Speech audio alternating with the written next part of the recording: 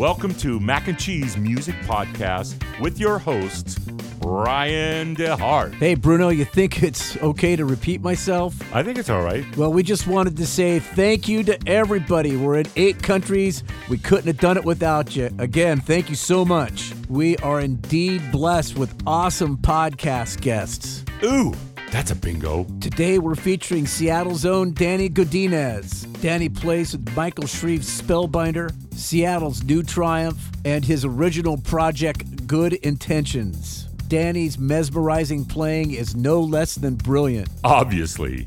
Danny has been gracious in providing composites of some of his musical ideas. Super cool. Well, we could just go on and on here. I think we ought to leave now. All right, let's get to it. Play it again, Bri. Welcome, everyone, to Mackncheeze Podcast. My friend, Danny Godinez, guitar player extraordinaire, songwriter extraordinaire, producer extraordinaire. He has an amazing catalog of work behind him, and we'll discuss the things that he's been doing for the past, 3-4 decades? Give or take. Yeah. Give or take, yeah. Yeah. Did you start when you were a young kid? Yeah, I was introduced to music at the age of 9. And there were 2 things that happened concurrently, I think. I saw somebody playing, and it's just one of those things where you just remember, like, every single moment, like what he was doing, what he was playing. Of course, I didn't understand any of that when I was watching it, but now I understand what he was doing. So I was mesmerized by that experience. And then my brother bought me a guitar and said, hey, you should learn how to play guitar. And so I think it happened in that order. So was the person that you originally watched perform when you were 9, is that somebody of note, or was it just somebody that, a casual gig that you ran into? It was a friend of my brother's. Okay. Yeah. My brother is 6 or 7 years older than me. And so he introduced me to a lot. Like, I've checked out his records and, what he liked. Like, he started on guitar before I did. And so anyway, he had a friend who was older than him. He was like 19. His friend was like 19. And we were all actually in Korea. Okay. It was on a military base. And so you're a military brat. Yeah, I guess you could say that. I mean, yeah. I am, but I don't really understand the brat part. I think it's just a term of just amusement. Yeah. So you've seen a lot of the world. Comparatively speaking, I would say that, compared to me, myself, yeah. Like, if that made any sense. Even as a child, yeah. Like Virginia, Maryland, Germany, Korea. I think that's about it. That's a lot. That's a lot of moving around. Yep. So, yeah, that's kind of my little background, in a nutshell. That's when I started playing. Is that when you made the decision that you were going to pursue this with your heart and your soul, or was it a gradual process? I'm still trying to make that decision now. Yeah. Just coming from me, I don't know, maybe it's a little late. I think you're all in, brother. When did I start? What was the question? Oh, the question is, when did it become a passion for you? I think when I started playing, just from a child, I just, for some reason, no one ever had to tell me that I had to play my guitar. It was one of those things where I became attached. And maybe I even did have a passion as a young person with the guitar, but I just didn't know what it was. Yeah, I didn't understand what passion meant. Were you attached to your guitar? Is it one of those obsession things where you're just like carrying around with you all the time, or did you come back and forth to it? No, I played it every day, for as long as that I could get away with it. I put the time in to play it. It's a lot of fun. Just I would just turn on the radio and play along with whatever I heard. And that's kind of, I didn't know how important that was and what that was doing for me, but I'm really thankful that I did that, and I did that early. I just tried to, essentially it was transcribing or trying to. Did you start with an education in music in high school or junior high school, or were you, like a lot of folks, you just engaged yourself in the guitar outside of the public education system? Yeah, it was outside of school. For a minute, I joined the band in high school, but for some reason, I didn't do jazz band in high school. That's kind of a regret. I didn't major in it in college either, but ultimately, I think it overcame me. I love that. That's awesome. I just kind of had to submit to, that path. Yeah, never really thought of it that way, but I guess that's kind of what's happening right now. I know the feeling. I do know the feeling. Yeah. So obviously you have musical education behind me. You couldn't be the player that you are without knowledge of what it is, knowledge and foresight of what it is you're doing. So when did you pursue a musical education? High school.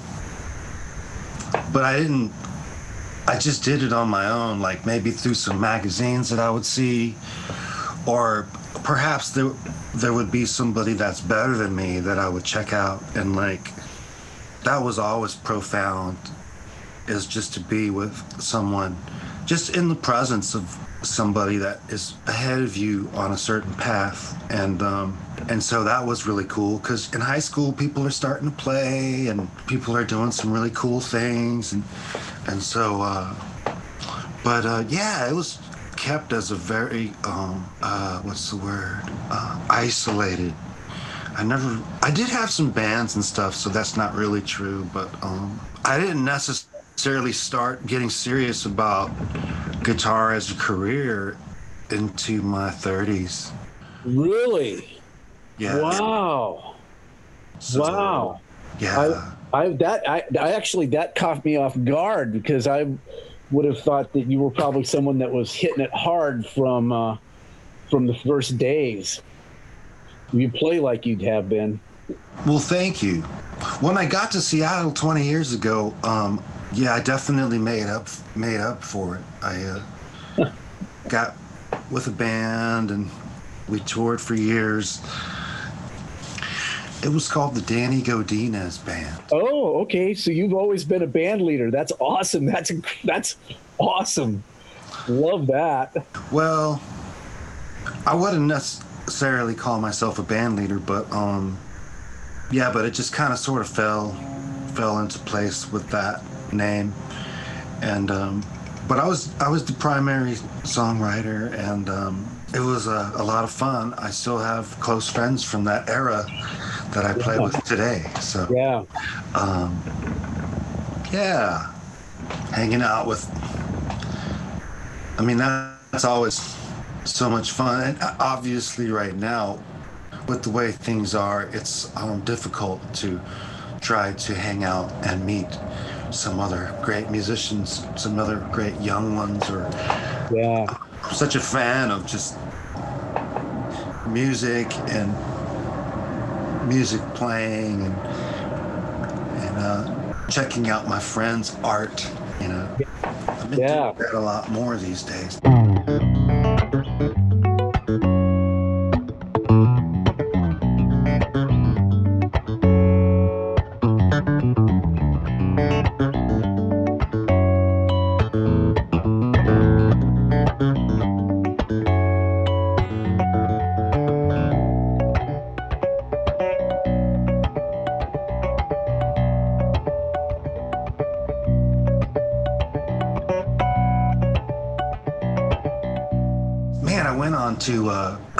It's not Bandcamp. What's the other one? Jazz Kazam or Reverb Nation. What are those guys? Yeah. But anyway, I just went into a rabbit hole of discovering great music, and I love that feeling of discovering something on your own. And I've discovered a few people on the internet, on the YouTube and whatnot, and then slowly they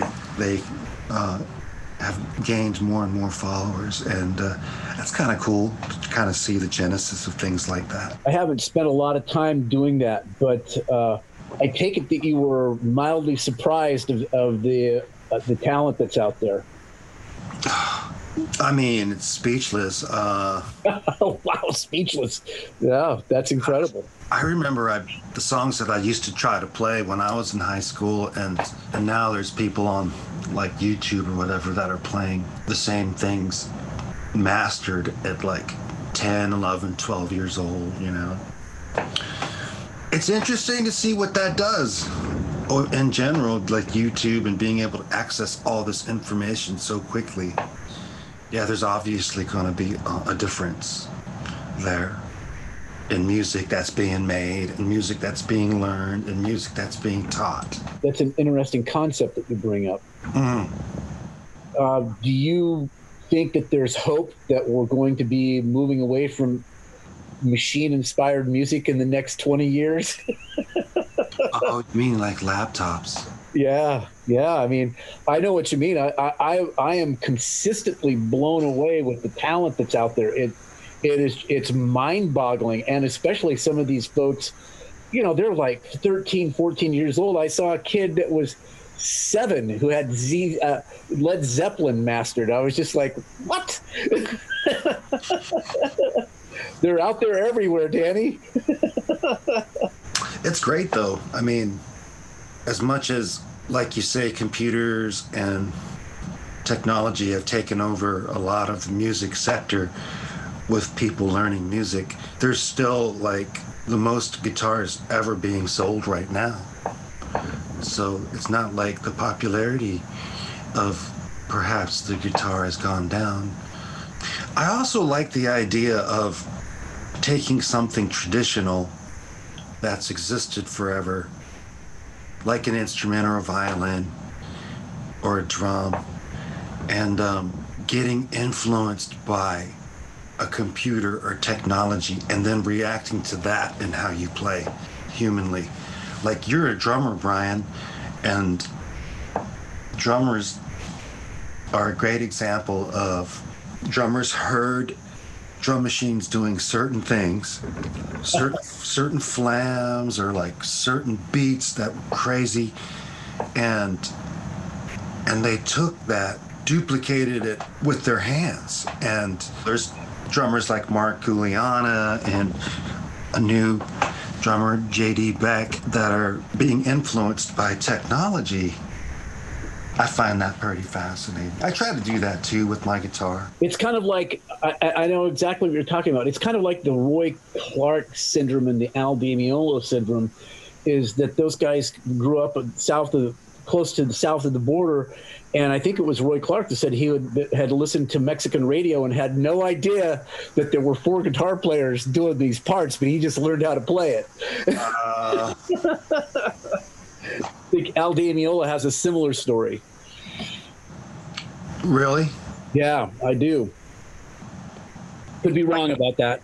Like somebody heard Al and thought it was 4 different guitar players? Is that what you mean? Or no, that he was influenced in the same way that Roy Clark was, and that when he was a kid, he would listen to these radio stations, and unbeknownst, there were multiple guitar parts, and he would just try to learn them all. Wow. I think that, like, the man that set waves of guitarists into that kind of thinking is Chet Atkins. Oh, yeah. Of course there were predecessors, but he had the most biggest influence on people that just thought, oh my God, is that one guitar? It's got to be like 2 or 3 guitars. Chet definitely set a lot of people on their ear. Boy, and I tell you what, man, that guy could cross over into so many different genres. He's a great jazz guitarist as well as a great country guitarist. Chet Atkins, yeah. Yeah, I'm continually blown away when I watched the old videos that he was part of, it was just like, oh my God, this guy, man. Yeah. There's a lot of kind of interesting people that way. There's that ukulele player. There's a ukulele player that's a virtuoso that was just killing it in the 50s. Roy Smeck. Yeah, man. Check out Roy Smeck. He was one of Tiny Tim's influences. Is that right? Yeah, man. And the only reason I know that is I'm writing a book right now, and I'm searching the minds of some of the great artists. And Tiny Tim was influenced by him out of the 50s, and there was another fellow out of the 20s who was an ukulele player too that he was influenced by. Isn't that something? Tiny Tim of all people. Yeah, Tiny Tim. Wow, nice. Who were like your influences? Musically or? Sure, musically or philosophically. Yeah, I mean, to me, it's all one and the same. Yeah.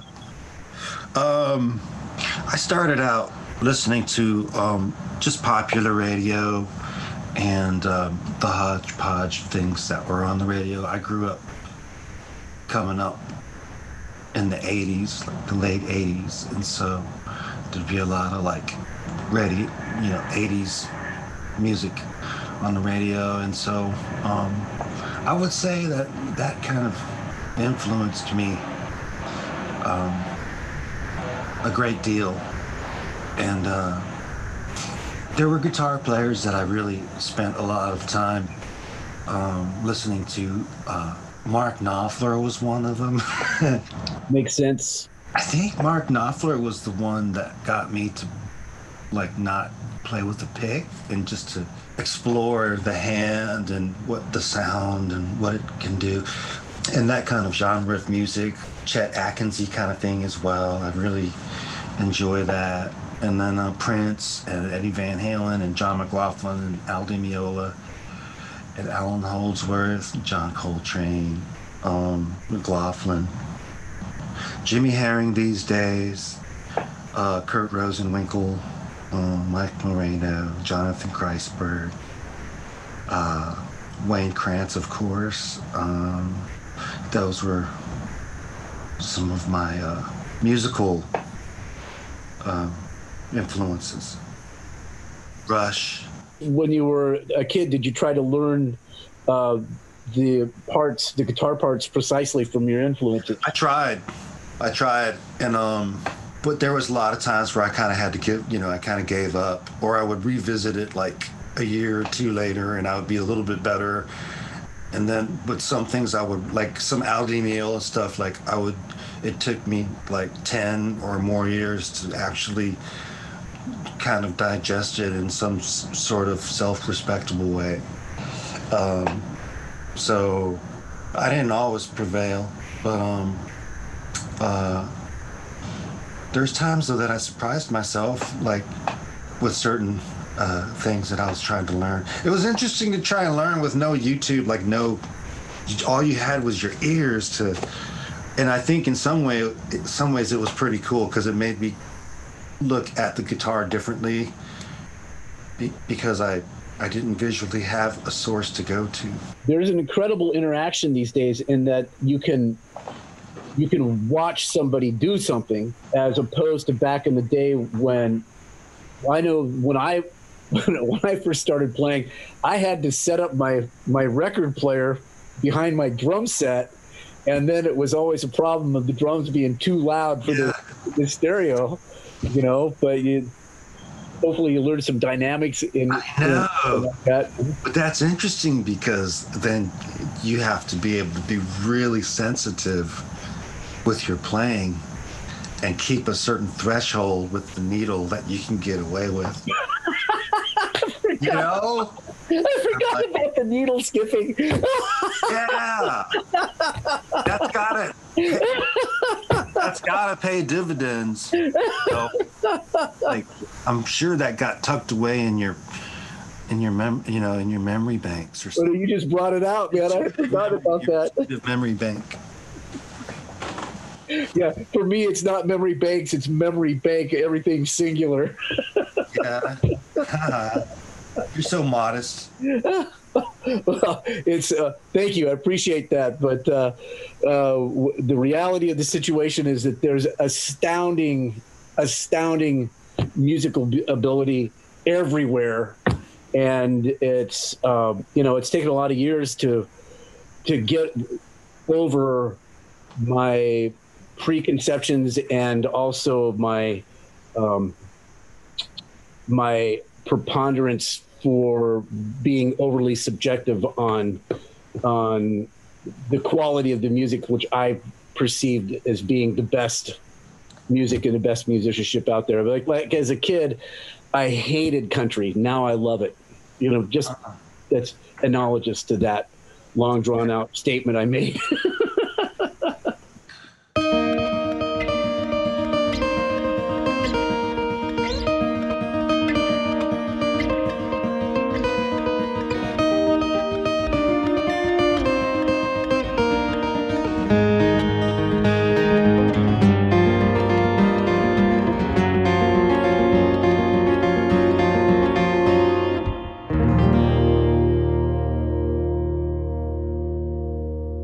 Listen to these days. What do you like?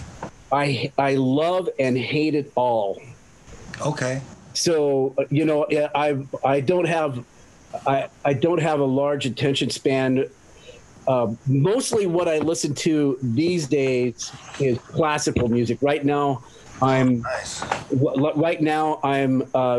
digesting a catalog of Liszt, and so that compilation's got 111 tracks on it, and I'm just listening to it. Before that, it was Debussy. So the question I was going to ask you, looking at my notes here, how did you develop your style? Was there a process behind that? I don't know, Brian. I kind of feel like I'm still trying to develop my style, whatever that is. I mean, or maybe style is kind of a byproduct of everything that I'm trying and having successes in and having failures in. That's honest. Just listening right now to any types of bits of things that I feel like are useful and trying it myself, and always just kind of poking at stuff to see what's new. And Michael Shreve, when he first met me, he called me a melody player. He's like, I've always wanted to, make sure that I played with a melody player. And I had no idea necessarily what he was talking about. He was talking about Carlos Santana in a lot of ways, because that's what Carlos does too. Yeah, but I try to, not always, but I feel like I get the most satisfaction when I can hear like a song within a song. And so that's what I'm trying to kind of go for more these days, is even if it's simple or complex, prioritizing musically what emotive type of material that I want to communicate, and letting that guide the technique. Yeah. So I like to stress with my students as well that listening to yourself, recording yourself. A painter can always put the paintbrush down and take a look back and take a couple steps back and look at everything they're doing, or walk up to what they're doing and minutely see their work. The equivalent of that for a musician is to hear a recording of what you're doing and then step back and try to objectively listen to what you're trying to do. So you're trying to work on your art, but at the same time, you're being judicious about what you're doing as well. I'm trying to pull up. I had some stuff that I was doing yesterday. That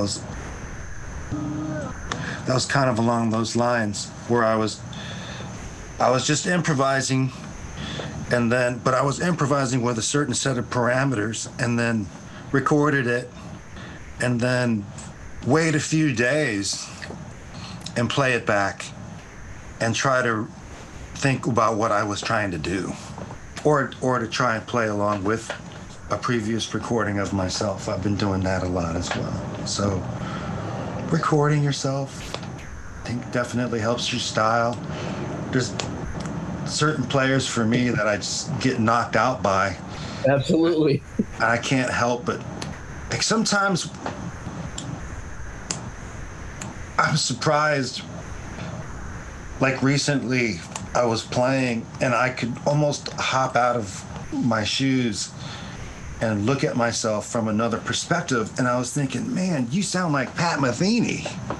Like, or at least that's what you're trying to go for, and it just came out like that way. And I think it's a very mysterious, sacred, important thing, the ability of one person to access something like that and improvise with it, to be able to take something that they've learned, whether it was a year ago or 10 years ago or 30 years ago, and all of a sudden they're creating with it involuntarily. I feel like the greatest innovators were effortless in accessing the resources they needed to be able to create melodies. And so I'd say in a nutshell, like, all of those kind of things I think about maybe has to do with somebody's style. Their style is like the result of what happened to them. Hey, you really hit upon a point there, and you had mentioned the sacred.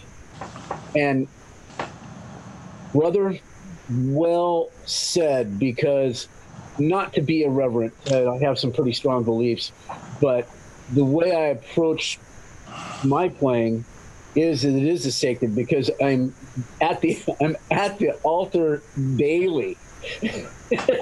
Man, daily, just pounding away, just trying to improve. And so it's a point that I had never even thought of approaching it as it being sort of a sacred activity, but it is. You're right. It's highly. Yeah, I mean, I was watching this video of Kurt Rosenwinkel, and he was talking about how, I'm just paraphrasing, but the way I understood it was as much as the artist or musician toils and goes through all of the work and effort that they put in to their instrument, that at the end of the day, it's you're sacrificial. You're just hoping that you would be worthy enough for something to come up and inspire you to create a piece of art. Like, and he used the word altar as well. You know, you put yourself up at the altar, and are you worthy to be sacrificed? I mean, it's kind of dramatic, but I think allegorically might be alluding to the same thing. Yeah, I thought that was that really caught me, and it was just to hear you talk in terms of sacredness, and honest to God, there's a lot of correlation between music and God and the universe, as far as I'm concerned. So I've been hanging out with Steve Smith a little bit too much, maybe, but there's the path that he has been on is pretty amazing. You mean as far as like music and the universe? Yeah, I mean how he came up with his approach to teaching. Yeah, pretty mind blowing. Yeah, I'm looking forward to checking out his book as well, just like all of us are. I guess we just kind of touch base on songwriting. So do you have a particular process that you use when you're writing music, or do you let inspiration hit you? How do you approach that? One of the things that I do is I'll get up in the morning and make some coffee, sit down and record myself improvising. And sometimes it'll last like 1 minute, or sometimes it'll last like 30 minutes of just freely playing, like noodling, if you call it that.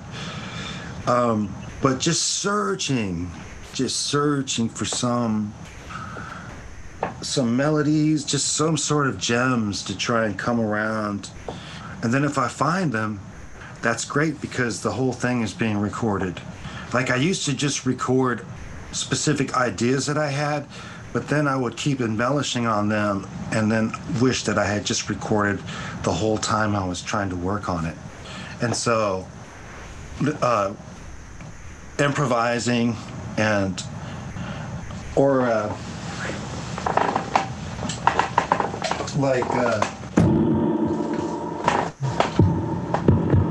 Yeah, this is awesome. Thank you. Sometimes there's certain techniques that will freak me out, like certain ways to play a scale, or of course composers or songwriters that inspire me. But usually, like, a melody comes first, or some chords, and then the hardest thing is lyrics, which are always last. Or sometimes if I get into the mindset where I want to write for like another instrument, like there was something that I was kicking around for a while, but it goes like.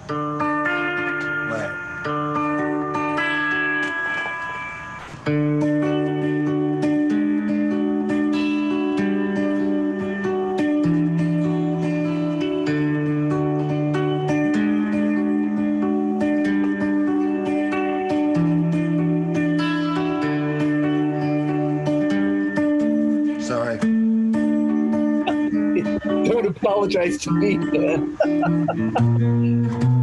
It's kind of a new thing, but I kind of was imagining that would be a piano. Oh yeah.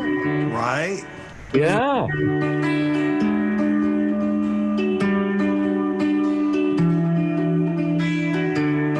It's pretty simple, but I like it. Oh, it's beautiful. Thanks. Oh. Sometimes coming up with a groove, and you get inspired, or a mode, like, just try to do something cool in Phrygian or. Right. Aerto Mixolydian riff or Lydian riff that he did back in the 70s, Brazilian cat. Okay.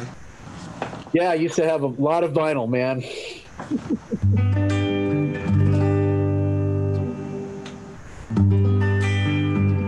That all right? Oh, it's great. Yeah. Cool. It's kind of rare. Like, I hear about people that drive their car and it's silent, and all of a sudden, like, a song or a melody comes to them, like, out of nowhere. And I've heard, like, the great guitarist Emily Remler, she says that there's experiences she's had where she's written complete songs in her head before she's even come to the instrument. Like, that kind of blows my mind. I don't do that. Or maybe a simple melody, but I think having a more intimate relationship with harmony is definitely like a goal of mine as well. But I don't really know what I'm doing. Like, I think jazz guitarists call me a rock player, and rock players think like I'm some kind of weird jazz person, and like I'm kind of stuck in no man's land. I have no football team, but I got to tell you, when I've seen you perform, is that right? And you flip your guitar over, and you start playing tabla. Was that right? I saw you at the was it North Seattle Bistro, and you had a tabla player came in. Oh yeah. Yeah, and that was fun because you were.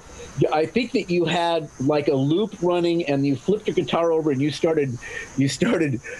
started playing tabla with each other.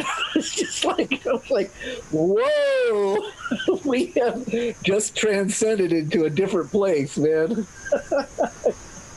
That was just awesome. It was incredible. Wow, yeah, I kind of forgot about that. Yeah, that was a lot of fun with Anil. Yeah, so I can understand why people were confused about you.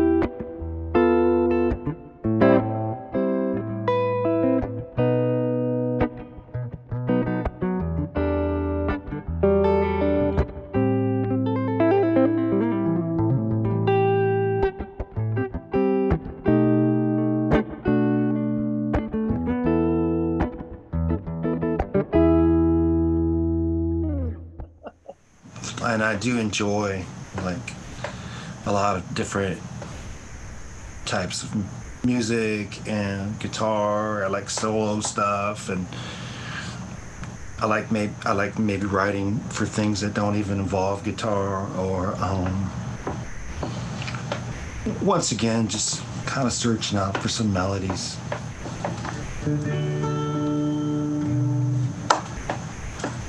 I see an arsenal of stringed instruments back there. You play banjo.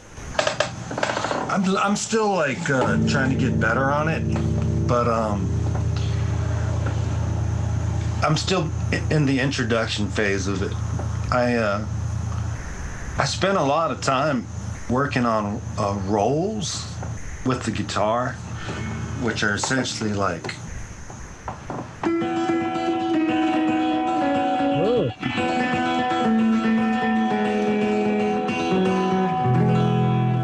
so that translates to banjo really well. It does. I kind of feel like 35% of what I can do already, I can apply directly to the banjo, so why not?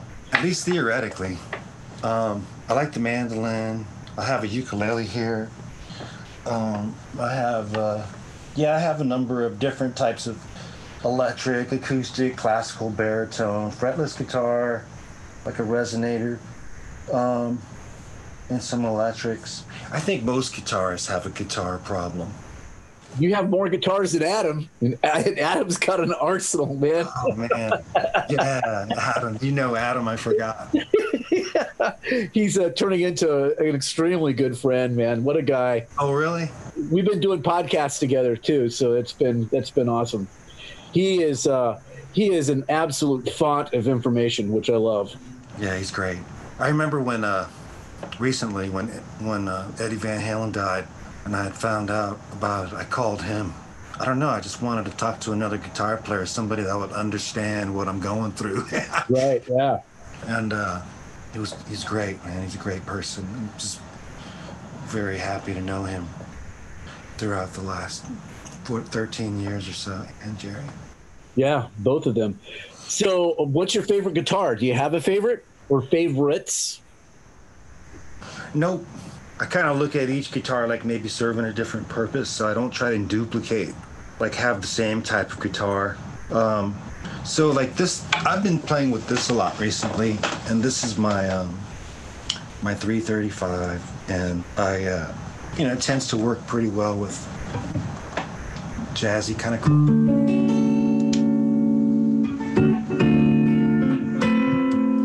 and a lot of it too is just being kind of fascinated with all the knobs and stuff on it, and trying to like sonically understand how I could, just try and create with them and make music, like the differences between these knobs and say, the knobs on like another guitar. And so I like Fender Strats a lot. I have a couple of them, and I don't really have a favorite. I play acoustic just as much as I do the electric. Yep. And sometimes more.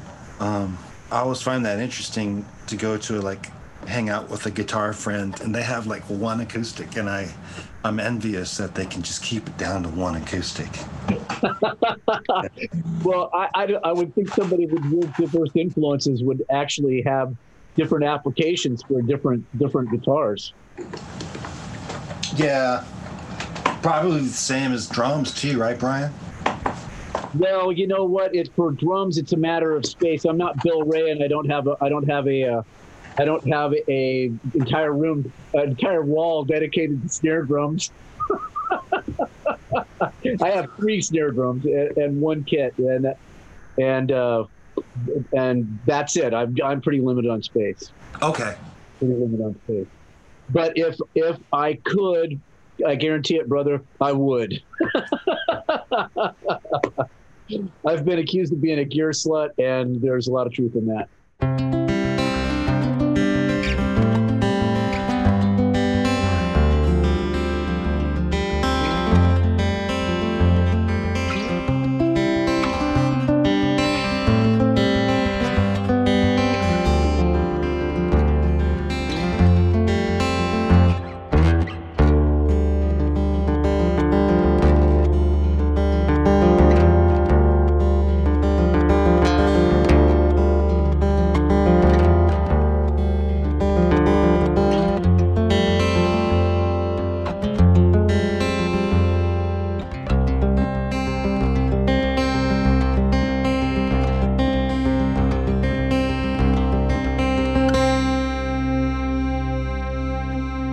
So I have seen you perform in many different circumstances with different amplification.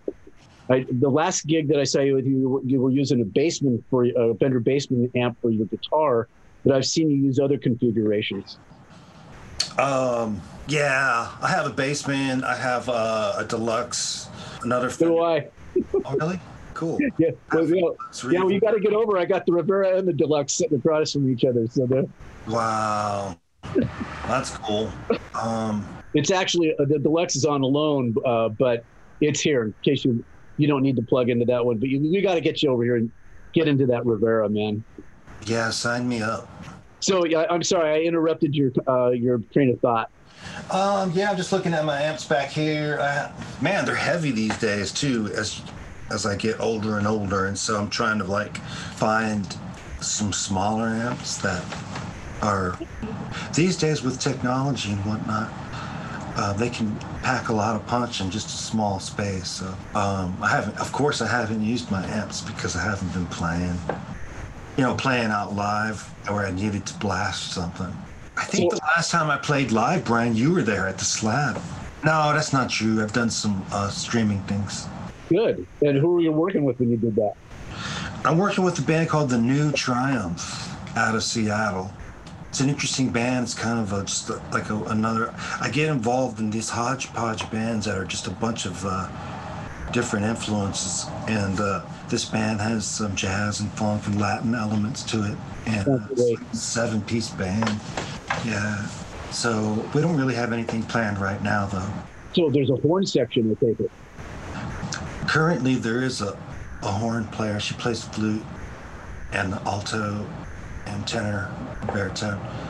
And I think we're looking for a horn player too. Camilo Estrada, the bassist, is the leader of the band. So I think he's looking for one. So are you guys doing original music with several contributors? We do some Stevie Wonder covers, some jazz covers, jazz funk covers, Herbie Hancock stuff. And then, the New Triumph has 3 records out, and I'm on the third one, which is called Night Trip, and they're available everywhere, YouTube and all the online places. that have music. So the new Triumph Night Trip is the record. Let me see here on my notes. I've been taking copious notes, which is, well, you know, I don't usually take notes with people, but with you, man. Really? Oh yeah. Yeah. Well, there's a lot of profound stuff that you talk about, which is really cool. So earlier you had been talking about gratitude, which is, I take it that's a very important part of your character. Yeah, definitely. And I think that I'm guilty, like others, of taking a lot of things for granted. And so I try to remind myself, or just to realize, like, things really are not that bad. Like, things could be like a lot worse. The older I get, I think the older we get as people, the more we have gratitude about living and living healthy, and our relationships with people. And sometimes I think, like, gratitude comes into play more as a person becomes an older adult. Like, you spend a lot of your young life alone, like at least I did, playing by yourself, you know, just trying to learn something. And then you go out and you play gigs and you try to do a profession out of it. And then from all of those relationships, there's a lot of opportunities to have gratitude. I think one's family, and somehow it all manifests back into the music. And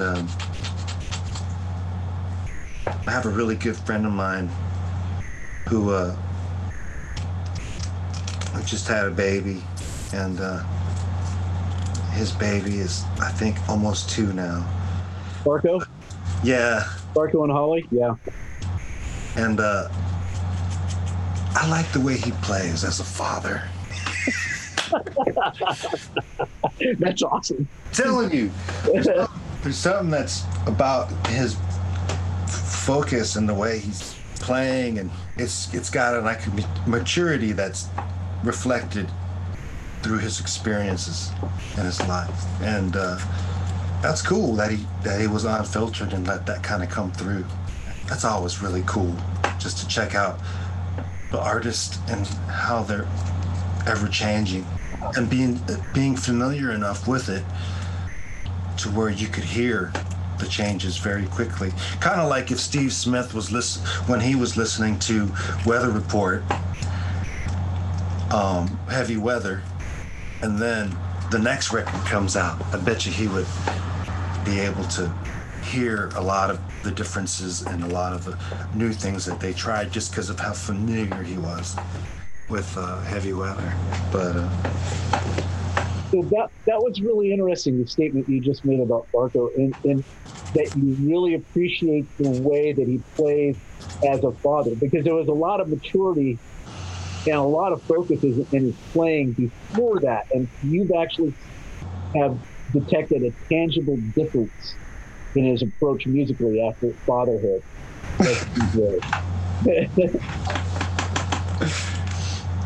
I think there's a subtlety there about him that I really enjoy, and I've seen it develop and mature in him as a person. And when I met him, he was 21 or 20.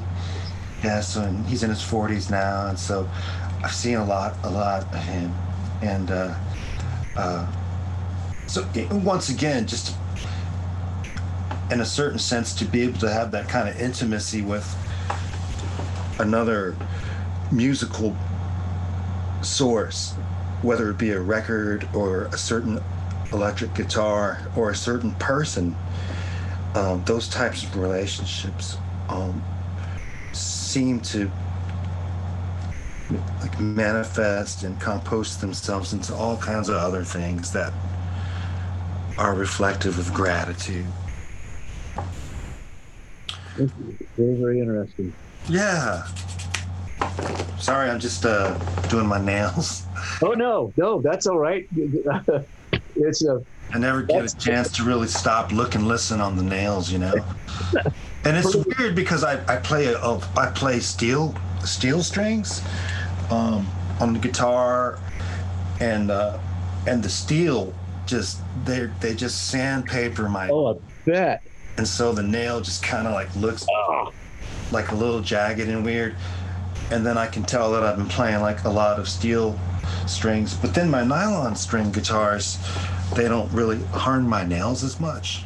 I have, essentially I'm living I'm teetering right in the middle of like having too much nail or not enough nail. So have you had the strings like shred your nails off in the past?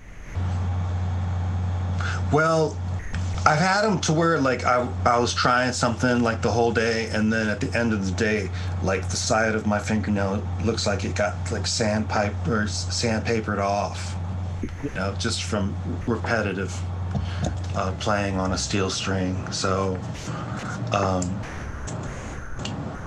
drummers don't have to worry about that, huh? You don't have nylon sticks and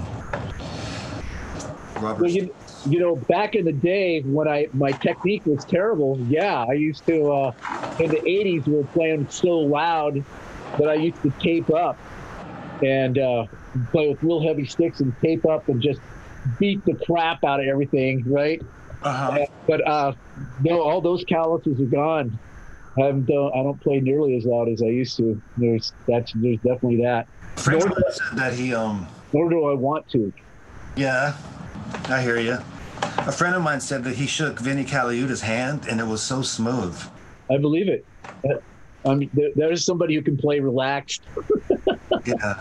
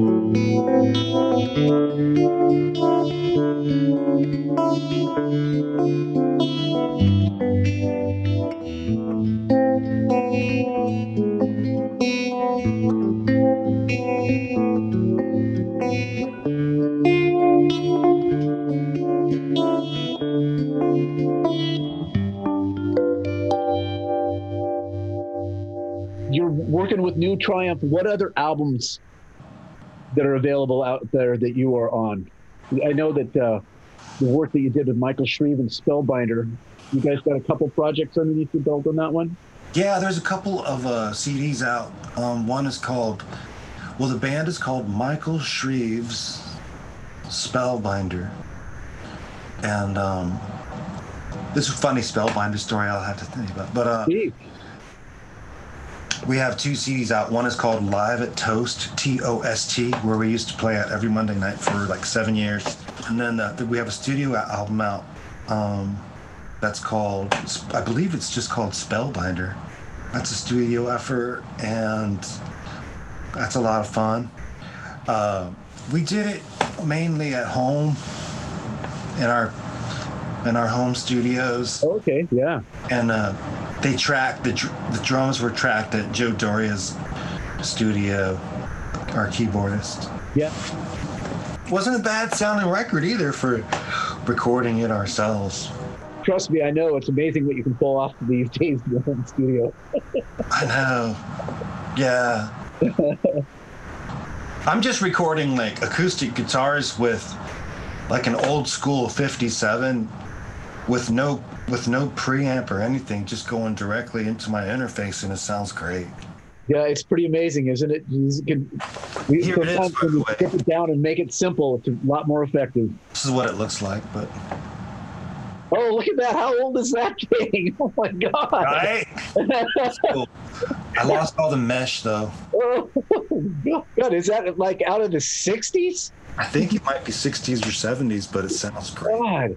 And the acoustic guitar sound out of them they sound 60s or 70s to me, and I love it. Well, that makes a whole lot of sense. I know that they've come down appreciably in price since that time. I mean, people were paying, when a 57 first came out, they're paying $700 a mic for those things. Really? And that's a lot of money in 1963, brother. Gosh. Wow. Well, and it makes sense that the components from then would be better than the components now. That makes total sense. Yeah, well, I mean, it was pretty cutting edge. The 57s and the 58s were pioneering microphones. Yeah, it's really cool. They're still around too to this day. You know, like you go to the most expensive studio and see a million mics on a drum set, and then boom, there's a little 57 on the snare. You know, it's like, it's pretty effective. Like, so you've got the new Triumph Spellbinder. You have other projects as well, other album projects. Well, there's a band called Danny and the Good Intentions, and we've been we're going to go into the studio, into Steve's studio, at some point, I hope, and record a record there. He's really happy with that. At the Seattle Drum School, just working through some logistics to get that done. And so there's some compositions with that band. I've been working a lot on solo material lately, and that's what my focus has been. And I'm really hoping that I can put something out that's a document of like what I'm doing these days, whatever that is. Yeah. Well, hey, I really thank you for taking your time out, man. This really means a lot to me. Oh, my pleasure, Brian. Wrapping up, a couple of things before I do the final wrap. Is there something that you want people to know? Something on your heart you want to share? The first thing that I would say is, like, for me, I spent a lot of time on the idea of creating.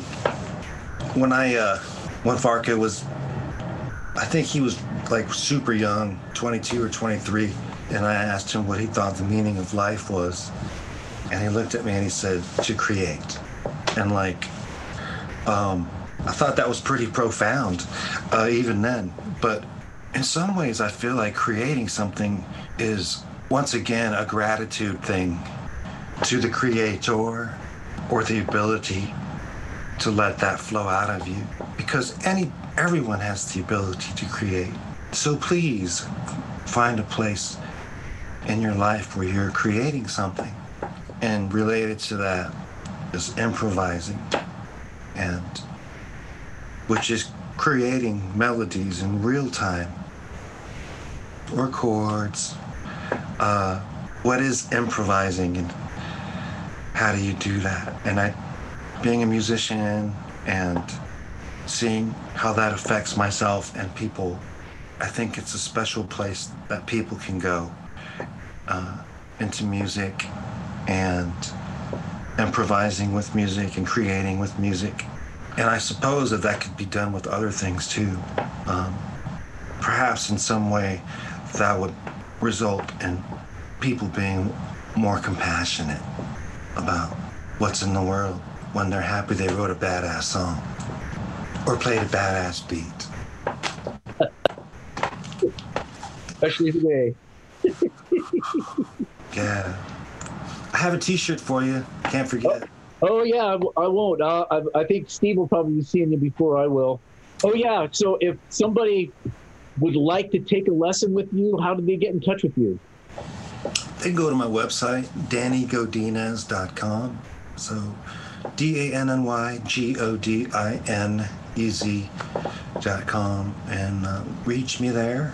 And these days I'm teaching mostly online, and it actually has some benefits to it as well, to be able to use technology. Sharing your screen out and playing things together, and listening to music together. It's kind of cool. So, yeah, the website. Right on. Okay, Danny, thank you so much. Appreciate it. Brian, I hope I see you in person sooner than later, man. All right, Danny. Dude, this was awesome. Oh, man. Going on the podcast. Likewise. Thanks so much, Brian. Thanks so much. And, yeah, miss you and stay strong and stay positive. And it's great to spend some time with you today. Yeah, it's awesome. Thank you, Danny. Bye. Hey, you want more Mac and Cheese? Mackncheesemusic.blog, on YouTube at Brian at Mackncheeze, Instagram and Twitter, www.mackncheese.com. And thank you, Anchor.fm, for hosting this podcast. Take it away, Bruno. That's a wrap.